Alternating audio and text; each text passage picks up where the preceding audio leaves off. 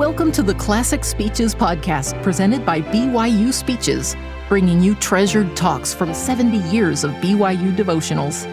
Be sure to check out our other podcasts by searching BYU Speeches wherever you get your podcasts, or by visiting speeches.byu.edu/podcasts. They tell me that there's a football game scheduled for this weekend. One of my colleagues believes that if you don't attend the Utah and BYU football game, you've lived a whole year for nothing. I wish you well. I deem it an honor to be in your presence this morning. I say this not only because of who you are, but because of who you may become. Some 36 years ago, a promising young man served as the student body president of this university.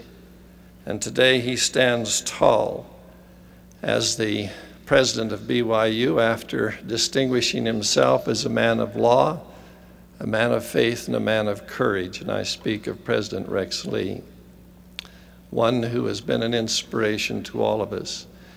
As I look into your faces, I wonder how many future presidents of this choice institution of higher learning sit in the audience this morning.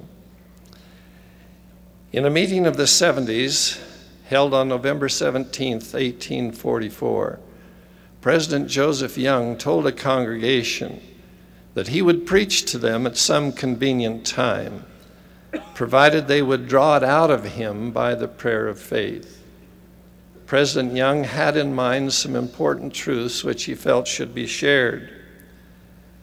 However, he knew that the Holy Spirit had to be present if the preacher and listeners were to understand each other and be edified and rejoice together.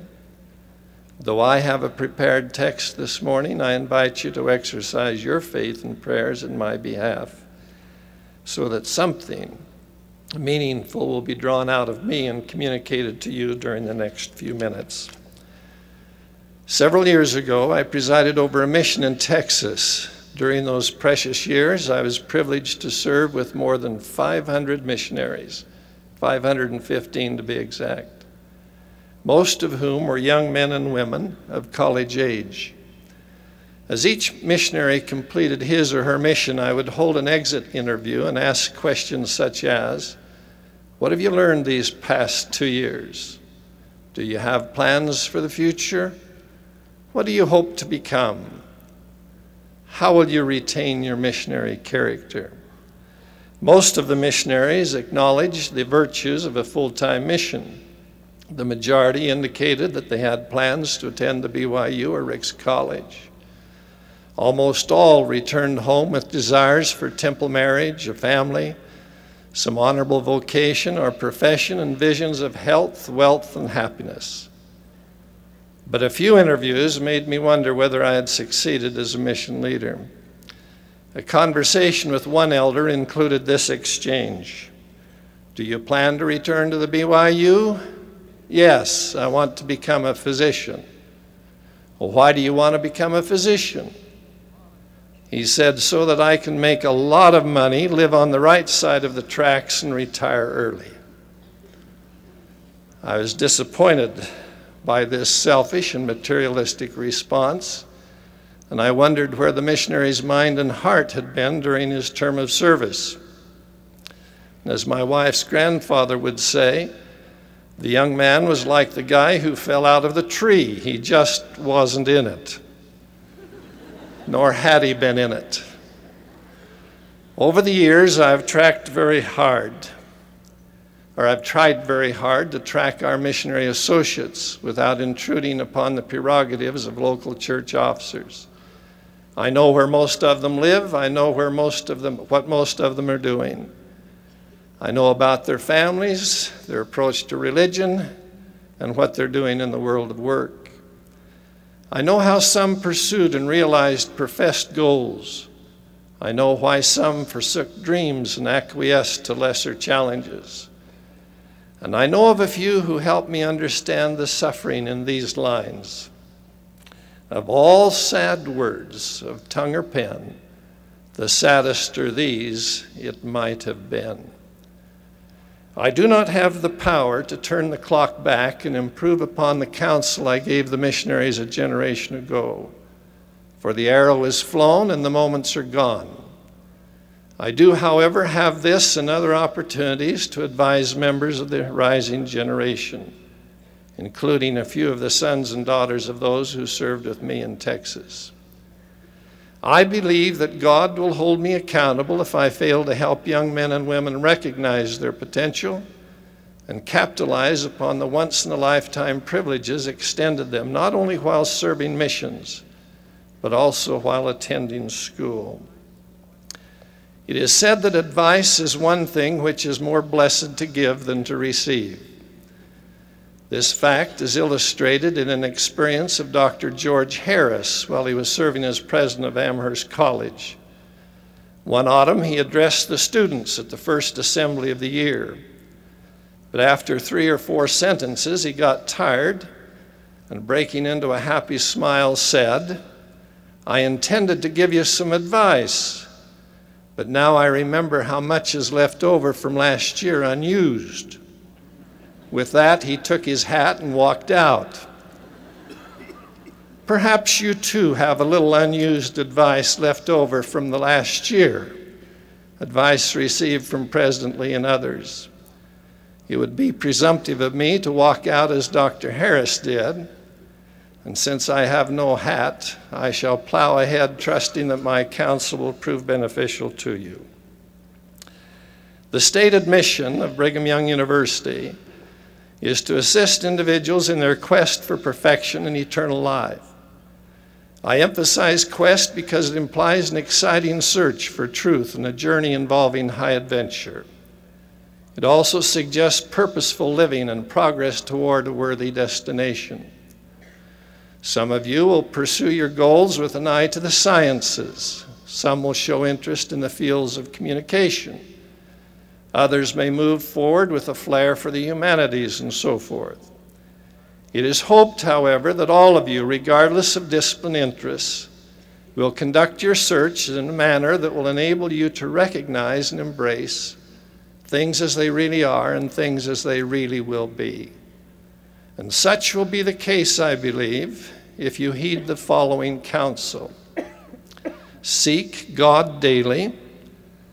Seek learning, even by study and also by faith. Seek earnestly the best gifts. Seek not the things of this world, but seek first to build up the kingdom of God. And seek the interest of your associates, and do all things with an eye single to the glory of God. I shall address these 5 seeks in more detail. Number 1, seek God daily. Delight to know his ways and forsake not his ordinances. These words of the prophet Isaiah remind us that our spiritual batteries must be recharged each day through prayer, meditation, scripture reading, and righteous living. Like Israel, we must gather our spiritual manna on a daily basis and allow it to nourish our souls. If personal worship ever becomes burdensome and your soul loathes the light bread of prayer, scriptures, or church, look out. A kind Heavenly Father may not send fiery flying serpents to correct your behavior, but he may withdraw his spirit and leave you to go it alone.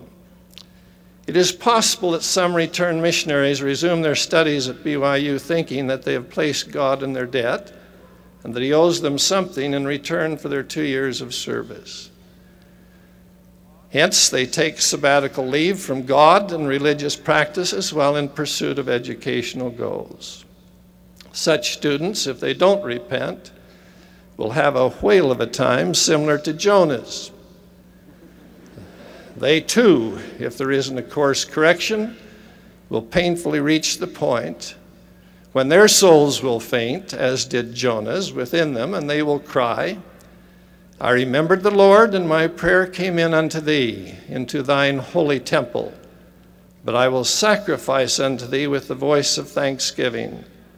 I will pay that I have vowed. Salvation is of the Lord. There is a dangerous error circulating among some Latter-day Saints, taking its toll among the young. and it is that a balanced man or woman is one who deliberately guards against becoming too righteous. This misconception would have you believe that it is possible to live successfully and happily as a double-minded person. I love the story of two young men who had been schooled in a monastery. Perhaps you've heard it. One morning, as they sought adventure, they passed a cathedral. The more righteous of the two remembered that they had not prayed that morning and said, "How can we hope for God's blessings upon the day?" The less righteous one responded, "My friend, I've prayed so much during the last few months that I feel that I have somewhat overprayed myself." "How can a man have too much religion?" asked the first. "It is the one thing that availeth. A man is but a beast as he lives from day to day, eating and drinking, breathing and sleeping. It is only when he raises himself and concerns himself with the immortal spirit within him that he becomes in very truth a man. Bethink ye how sad a thing it would be that the blood of the Redeemer should be spilled to no purpose." In a recent issue of the Daily Universe, a staff writer reported a trend of religious perfectionism. Religious perfectionism was defined as placing unrealistic expectations on oneself as a result of literal and rigid interpretations by scriptures and church leaders, of directives given by the scriptures and church leaders. I suppose that there are a few super conscientious, impatient young people who establish high expectations for themselves and suffer excessive guilt when they fall short of the mark. These fine people need to be reminded that perfection will not be obtained overnight or in one fell swoop. It is a gradual process of becoming finished and complete in Christian living. At the same time, however, it is important that in the search for balance, one does not abandon standards, compromise principles, or rationalize mediocre religious performance. We who call ourselves Christians never cease essaying to be saints. We do our best day by day and trust in the Lord. You must yield to the enticings of the Holy Spirit and seek to acquire Christ-like virtues as you conduct your studies. You must allow the Spirit to call the cadence of your life in and out of the classroom. And remember, to be carnally minded is death, and to be spiritually minded is life eternal. Someone has said, if your aim in life is merely to satisfy your appetites, you might as well go graze with the cattle. You're not cattle, and your appetites go well beyond the gratification of physical appetites. So trust in God and seek Him daily, remembering that where one succeeds because of his smartness, 10 succeed because of their faithfulness. No one is more lonely, even on a crowded campus, than the person who turns his back to deity and attempts to go it alone. He is often the one who cries, "It might have been." Contrariwise, no one feels more supported than he who courts the Spirit and walks with God. Number 2, seek learning even by study and also by faith. I resonate with what President Rex Lee has said about the bilingual nature of BYU, indicating that it is dedicated to excellence in both mind and spirit. While on the campus, every student is expected to learn the language of the mind, a language which centers in honest inquiry. At the same time, each must learn to distinguish the voice of the Spirit, that still small voice, as he pursues his studies. It must never be forgotten that it was the Holy Ghost, or Spirit of revelation, by which Moses brought the children of Israel through the Red Sea on dry ground. You too may struggle through the maze of facts and figures in your several courses of study, and even walk out of dry classes unharmed, if you seek learning even by study and also by faith. I know of one or two returned missionaries who sought learning by study and forgot all about faith. Somewhere in their quest for knowledge, they turned up the volume of the voice of the mind and drowned out the voice of the Spirit. They turned a deaf ear to this old but ageless warning. Oh, that cunning plan of the evil one. Oh, the vainness and the frailties and the foolishness of men. When they are learned, they think they are wise, and they hearken not unto the counsel of God, for they set it aside, supposing they know of themselves, wherefore their wisdom is foolishness, and it profiteth them not, and they shall perish. But to be learned is good, if they hearken unto the counsels of God.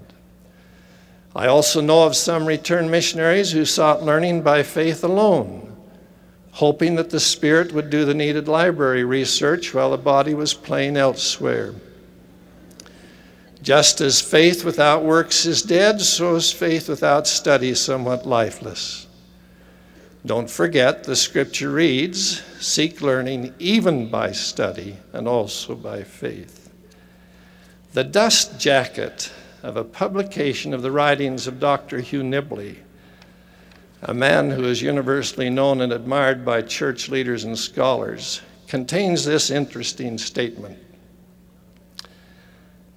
As a young man, he memorized vast portions of Shakespeare and studied Old English, Latin, Greek, and other languages. As a student at Berkeley, he began reading at the southwest corner of the 9th level of the library and worked his way down to the northeast corner of the 1st level, studying every significant book that caught his eye. When I read that, I couldn't leave it aside. According to my sources, the shelf distance from the southwest corner of the 9th level of the old Berkeley Library down the 8th floors to the northeast corner of the 1st level covers a distance of approximately 200,000 linear feet, the length of 6 1/2 football fields. In reference to this report of Dr. Nibley's unquenchable thirst for knowledge, President Hinckley commented, his encyclopedic knowledge has given him tremendous and well-deserved status among his academic peers. It also has made him a powerful advocate of the work of the Lord. His appetite for learning has been whetted by the gospel he loves. Well, how fortunate you are to sit at the feet of knowledgeable professors who share with you information about great men and great ideas of the past and the present within the context of faith. Unlike scholars in other places, each teacher in this institution has a mandate to keep his subject matter bathed in the light and color of the restored gospel. I'm convinced that when a teacher keeps his subject matter bathed in the light and color of the restored gospel, the student's appetite for learning is whetted, just as Dr. Nibley's appetite for learning was whetted by the gospel he loves. How could it be otherwise when the glory of God is intelligence, or in other words, light and truth? But how unfortunate it is when a student suffers blindness of mind and hardness of heart and fails to see the light or distinguish the color of the gospel in subjects that are studied. No one, whether he be teacher or student, ever progresses significantly by looking for shadows rather than for light.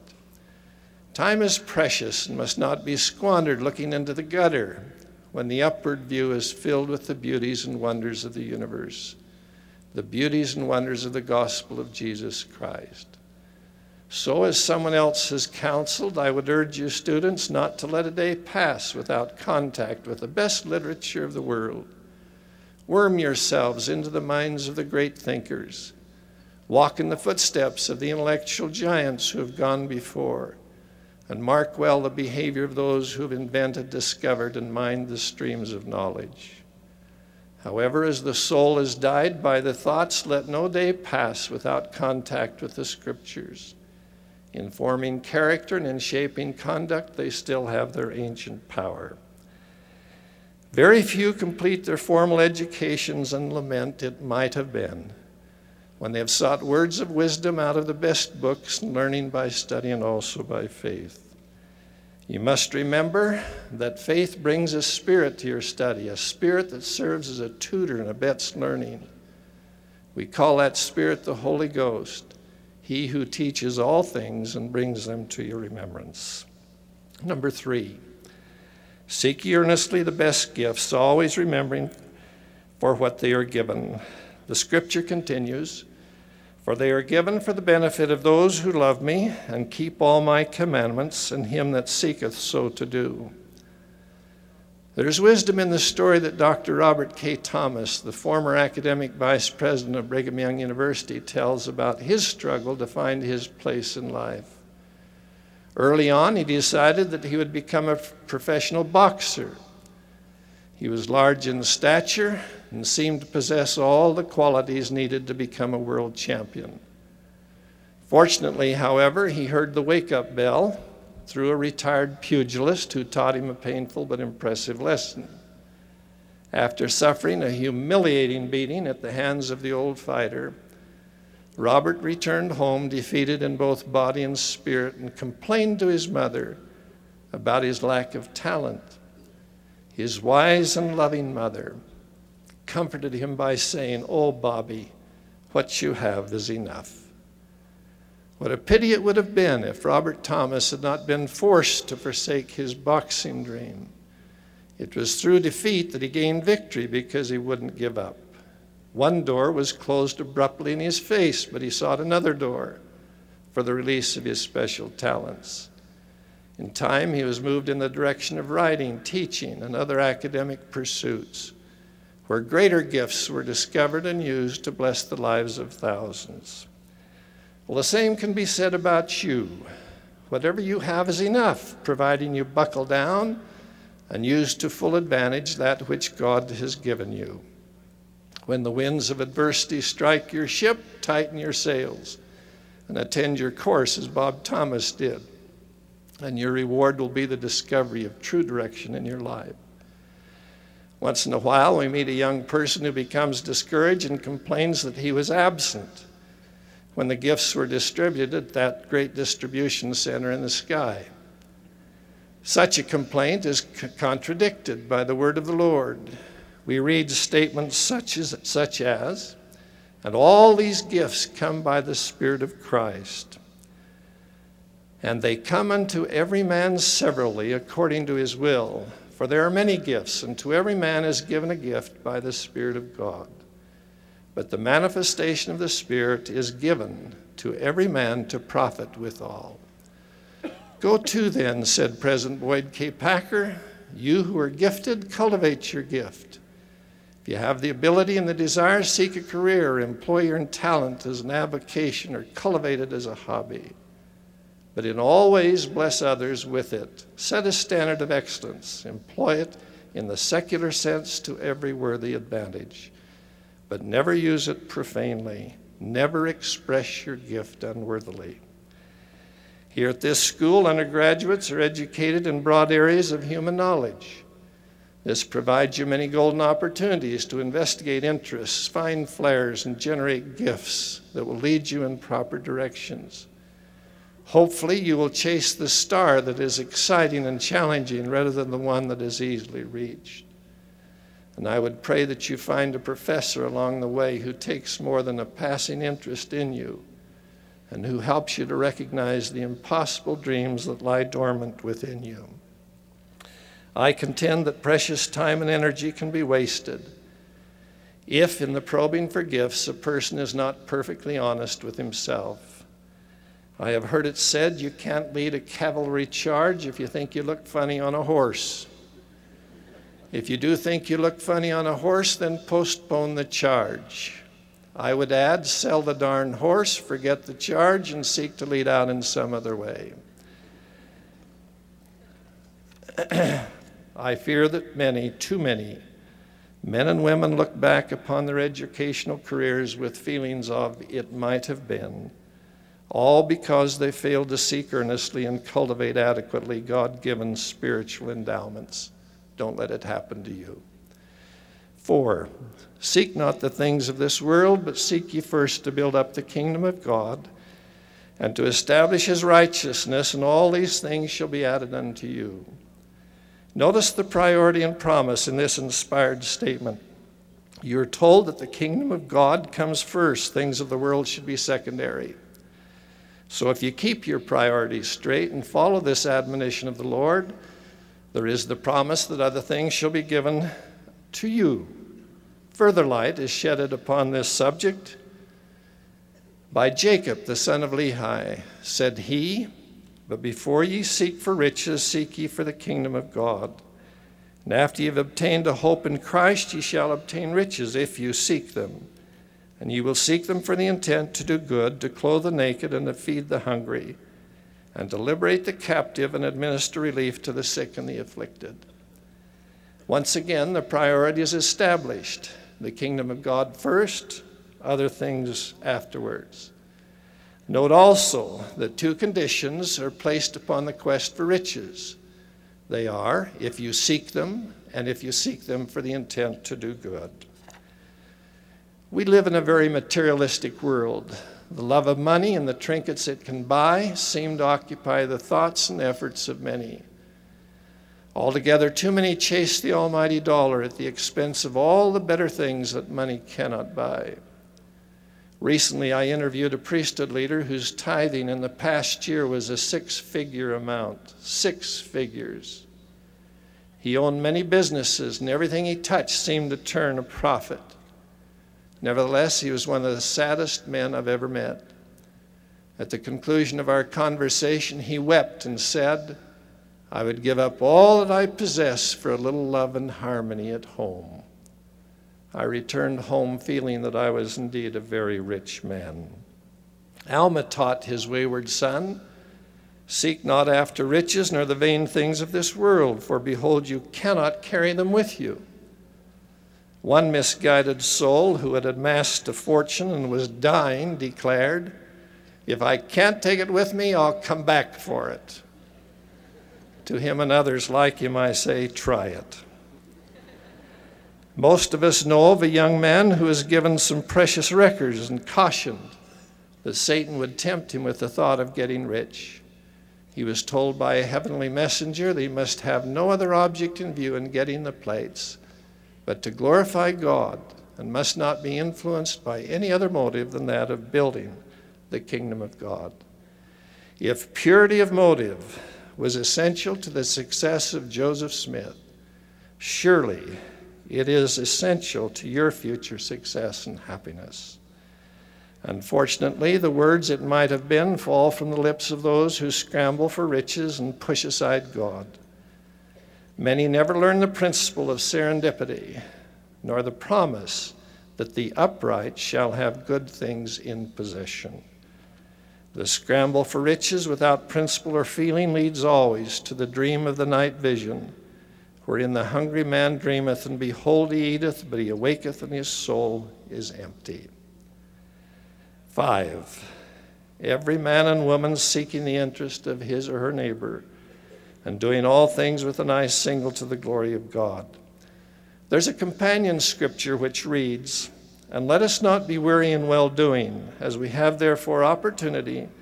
Let us do good unto all men, especially unto them who are the household of faith. The printed aims of BYU include reference to a service ethic.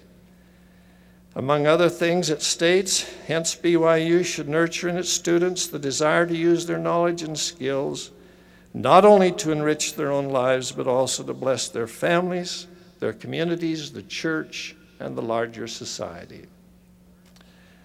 Students should learn and demonstrate that their ultimate allegiance is to higher values, principles, and human commitments rather than to mere self-interest. I have no idea who penned those lines, but they're inspired. The cultivation of mere self-interest is a contradiction to this university, as is the teaching of false doctrine. The opposite elements of truth and selfless service are at its very heart. Joseph Smith, the prophet of the Restoration, likened the quest for truth to climbing a ladder.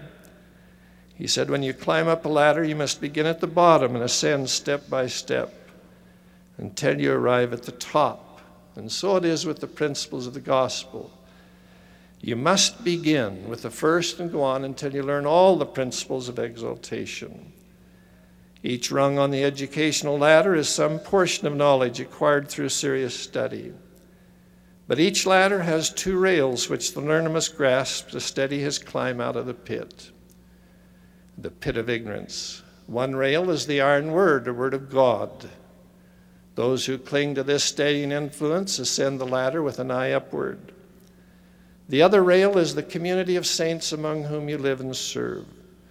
So long as your hand is in the hands of others, including classmates and caring teachers, your chances of falling or failing are diminished. I hope you realize the merits of living in a university community which is organized into wards and stakes. This church organization extends to all of you the two railings so essential to your progress.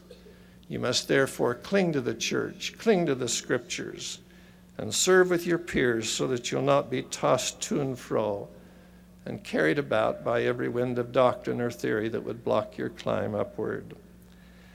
You should regard the church organization here as a type of laboratory, a place where classroom teachings may be applied.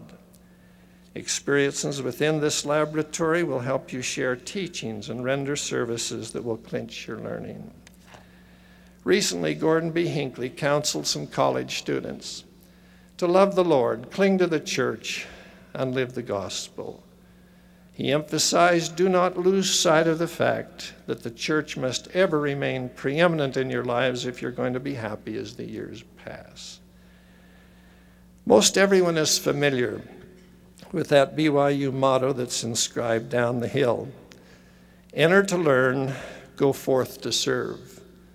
I appreciate the pure intent of these words, but if I had my way, they would be rewritten to read this way. Enter to learn and serve, go forth to serve and learn even more. Have we really learned anything unless we've shared it or applied it? Earlier, I made reference to a young man whose avowed goal was to return to BYU, become a physician, make a lot of money, and retire early. I also stated that I knew a few returned missionaries who had forsaken dreams and whose disappointments had helped me understand the meaning of these soul-wrenching words. Of all sad words of tongue or pen, the saddest are these, it might have been. I realize that those who fail and disappoint are relatively few at this university, very few. Studies have shown that the majority of BYU graduates become faithful Latter-day Saints and leaders in the communities in which they choose to live. Notwithstanding all of this, there are a few who look back upon their educational careers with regret, and a few are too many, especially when the few include people that we know personally. I do therefore, with all the energy of my soul, counsel you young people, seek God daily. Don't walk or study alone when divine companionship is available, or when divine tutorial assistance is yours. Seek learning even by study and also by faith. Don't feed the mind and starve the spirit.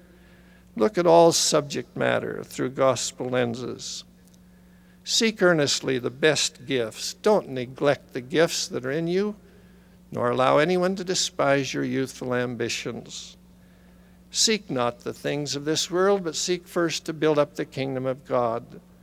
Don't allow the chase of the almighty dollar to lead you away from Almighty God. Seek the interests of your classmates and neighbors and keep your eyes single to the glory of God. As I have said, enter to learn and to serve, go forth to serve and learn even more. These 5 bits of advice are simple, obvious, and very important. Do not take them for granted.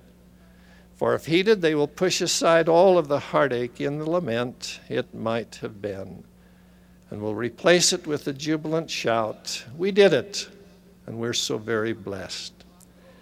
The prophet Alma taught that men are called as high priests because of their exceeding faith and good works, and according to the foreknowledge of God. He also made mention of others who had not been called to this holy calling, because they reject the Spirit of God on account of the hardness of their hearts and blindness of their minds, while if it had not been for this, they might have had as great privilege as their brethren. I emphasize the words, they might have had, or it might have been. So it is with the privileges of a higher education. Exercise faith, engage in good study and works, court the Holy Spirit, and become all that you want to become and more. I witness to you that God lives. Jesus is the Christ. We belong to the true and living church led by a prophet who receives inspiration and direction from Almighty God. This I testify of in the name of Jesus Christ. Amen. You've been listening to the Classic Speeches podcast presented by BYU Speeches. Please check out our other podcasts, including recent speeches, updated weekly with new talks given on BYU campus, as well as other speeches compilations on love and marriage, overcoming adversity, by study and by faith. Come follow me, the prophet Joseph Smith, and Jesus Christ, our Savior and Redeemer. Go to speeches.byu.edu and click on podcasts for more information. You can also find all BYU Speeches podcasts at your preferred podcast provider.